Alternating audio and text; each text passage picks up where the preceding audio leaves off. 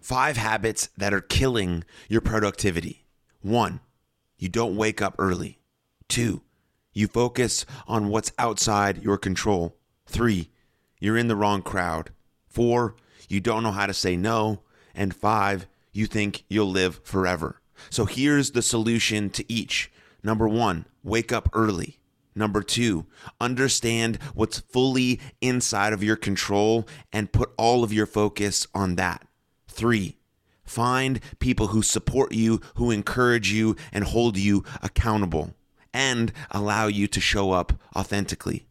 4, understand your first principles, your virtues, and your core values so you say yes when you mean it and no when you mean it.